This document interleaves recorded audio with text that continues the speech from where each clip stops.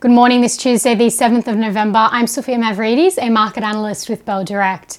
Well, US equities closed slightly higher overnight with all three major benchmarks in the green, with the Nasdaq marking its longest positive streak since January. European markets closed lower with the STOXX 600 down 0.2% as sector movements were muted. Only oil and gas stocks gained. As for what to watch today, the Australian market is set to open lower this morning, with the SPI futures suggesting a 0.17% decline. And in economic data at 2:30 p.m. today, the RBA will announce its next interest rate decision.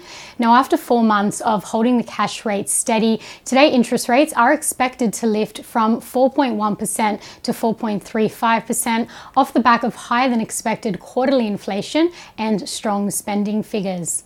Now, looking at commodities, oil is strong, recovering losses from the previous session following top crude producers, Saudi Arabia and Russia, announcing that they'll maintain extra voluntary oil output cuts until the end of the year.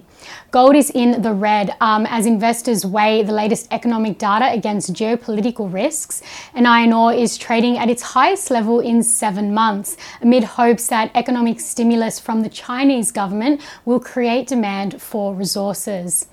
Now, as for some trading ideas for your consideration, Bell Potter maintains a buy rating on Cobram Estate Olives, that's CBO, a vertically integrated producer and marketer of olive oil products with operations in Australia and the US and export customers in approximately 17 countries.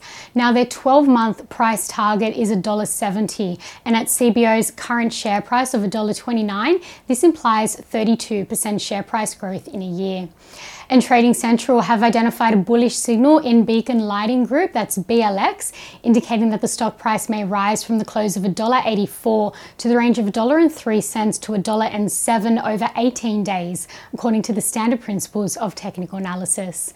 And that's all for this morning. I'm Sophia Mavridis with Bell Direct. Have a great day and happy trading.